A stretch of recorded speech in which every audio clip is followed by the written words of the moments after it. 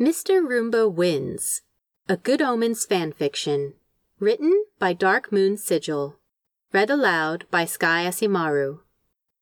If you enjoy this podfic, you can check out the original story on Archive of Our Own. If you would like to hear more of my recordings, or see some of my own work, you can find me through the pen and screen name of Sky Asimaru. Mr. Roomba Wins by Dark Moon Sigil. Notes. Yeah, so this happened. Summary. Tumblr prompt about Roombas.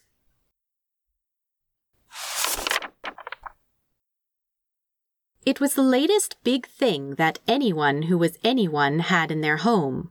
Of course, Crowley had to get one, and the demon bought only the best. Even the box it came in looked like some sort of modern art. "What is it?" Aziraphale asked as Crowley grandly unboxed the small circular device. "It's a Roomba."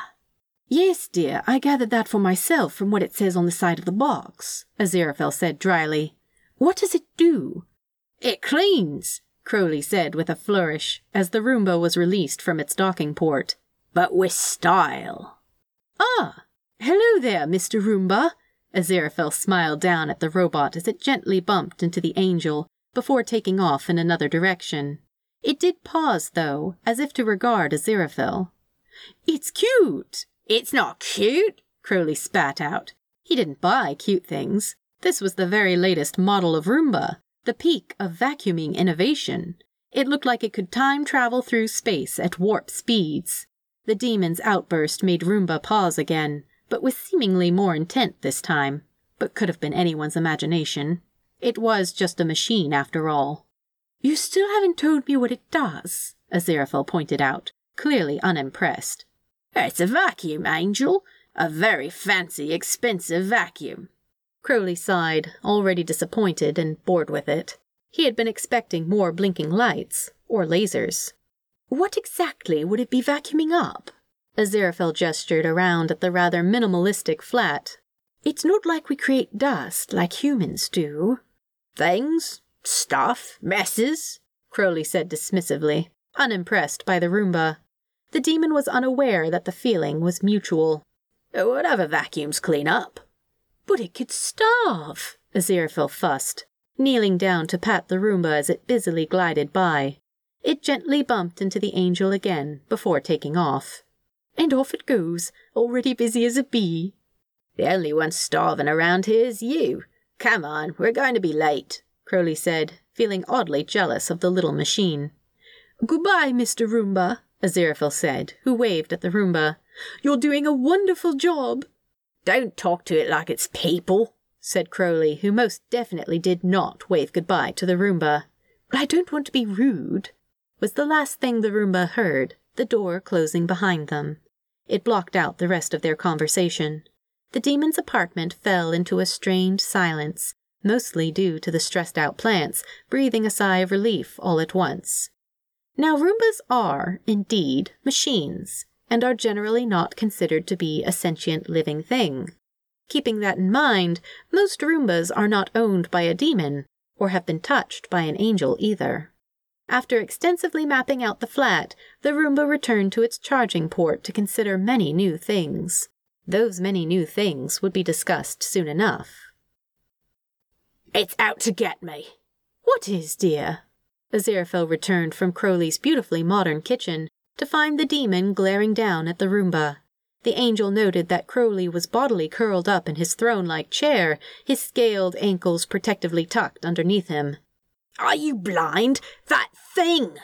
Crowley snapped, gesturing wildly down at the floor. "Mr. Roomba?" "Stop calling it that!" "I don't know what you're fussing about. He's doing an excellent job considering you give him nothing to work with." Aziraphale practically cooed down at the little machine, who seemed to be circling the angel, gently bumping him from time to time like an affectionate cat would. "Don't let it do that to you. It will clean take your ankles off." "What are you going on about?" Aziraphale wondered, giving the demon a worried look, tinged with exasperation. "I'm telling you, it's armed with more than just ill intent." Crowley glared. The Roomba paused long enough to glare back, an impressive feat considering it didn't have eyes, or a face. "Would you quit being a silly and finish getting ready?" Aziraphale sighed. He decided to pop into the demon's kitchen to make himself a cuppa while he waited. The angel was fairly certain that he had left a biscuit tin here a while back. A while back was sometime during the Victorian age, but the biscuits knew better.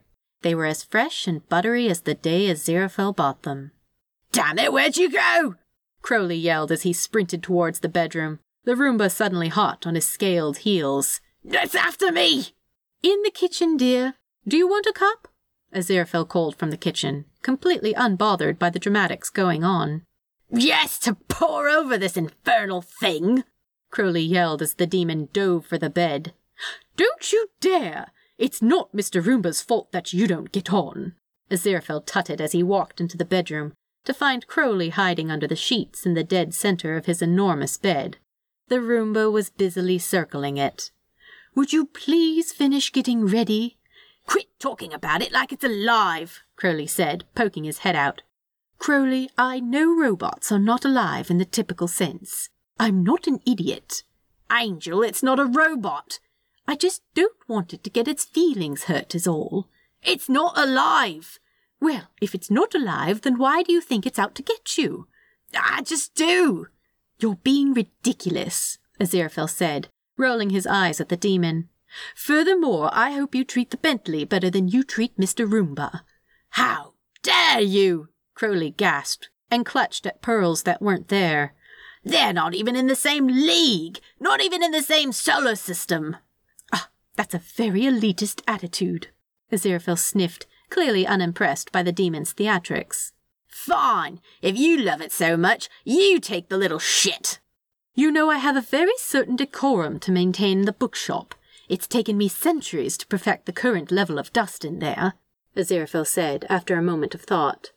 "The amount of which might hurt Mr. Roomba after having endured such a lean diet here." "Don't you have a flat above the bookshop?" "Oh, yes. Excellent idea, my dear." The problem with Crowley's ideas was that he usually forgot that he had implemented them in the first place, which was why he ended up on the ceiling of Aziraphale's flat, hissing down at two Roombas. They had gone after his ankles, like terriers to a rat. "Why are there two of the blasted things?"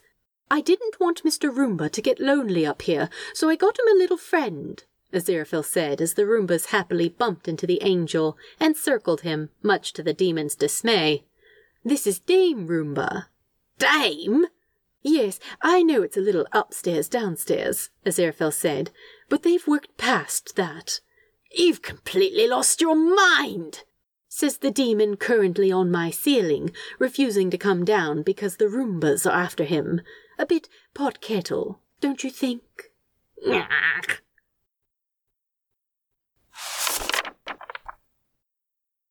Notes.